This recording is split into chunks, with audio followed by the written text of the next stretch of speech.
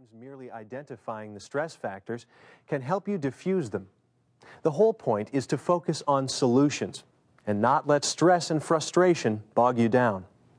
Negative feelings make juggling harder.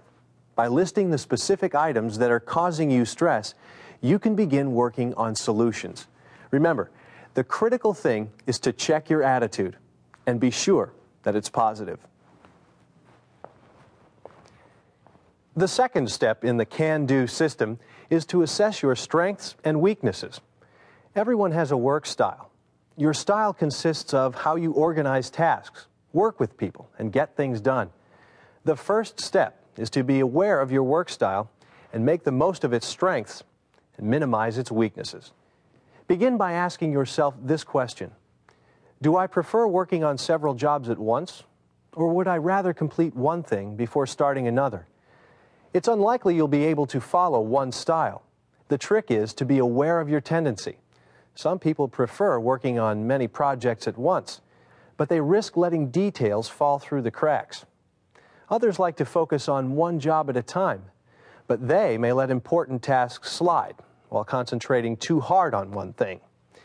Be aware of your style and adjust it when necessary to stay on track. The second question to ask yourself is, what jobs do I like and do best, and which do I dislike and prefer not to do at all?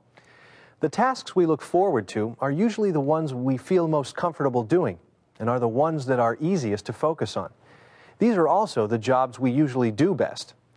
But the jobs we don't like are the ones that make managing time difficult.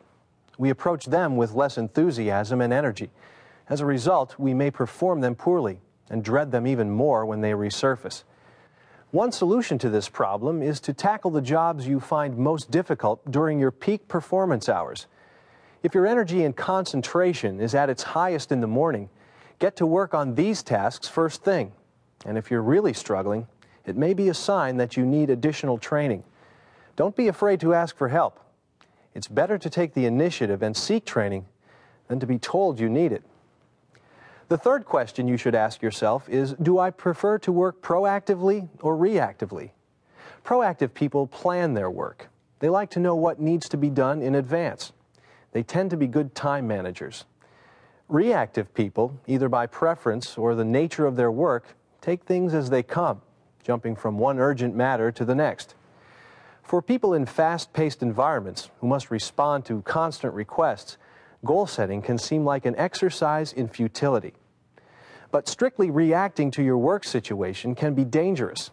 You can spend all day working frantically on the wrong things. Even reactive people should use individual, team, and organizational goals to help them prioritize tasks. The third step in the can-do system is to nail down an organizational method.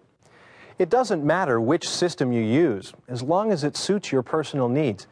No single technique is right for everybody. The important thing is to choose carefully and discipline yourself to use only one system for managing your time. If your choice for managing time is an organizer, consider a number of factors: the size of your handwriting, how portable the organizer is, and if it has everything you need. Another effective technique is to use a spiral notebook as a desktop reference center, where you can take notes on all phone calls, conversations with colleagues, ideas, and decisions. Make sure the notes are in chronological order.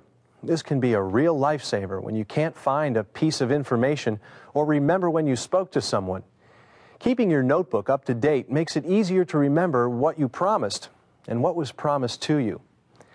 Date the pages as often as possible, including the year somewhere at the beginning. You may want to duplicate or transfer some of the information to your organizer or to a file, but avoid tearing pages from the notebook. This defeats the purpose and may frustrate you later. Keep the notebooks for review and reference. Using a spiral notebook is much more efficient than writing on random slips of paper. The next part of the can-do system is to divide and conquer your workload, which starts with knowing how to prioritize. Many people seem to lose sight of their most important tasks and spend too much time on less important ones. Not everything that presents itself as urgent is really important. Every job should be defined in terms of both its urgency and its importance. Urgent tasks are driven strictly by a time demand.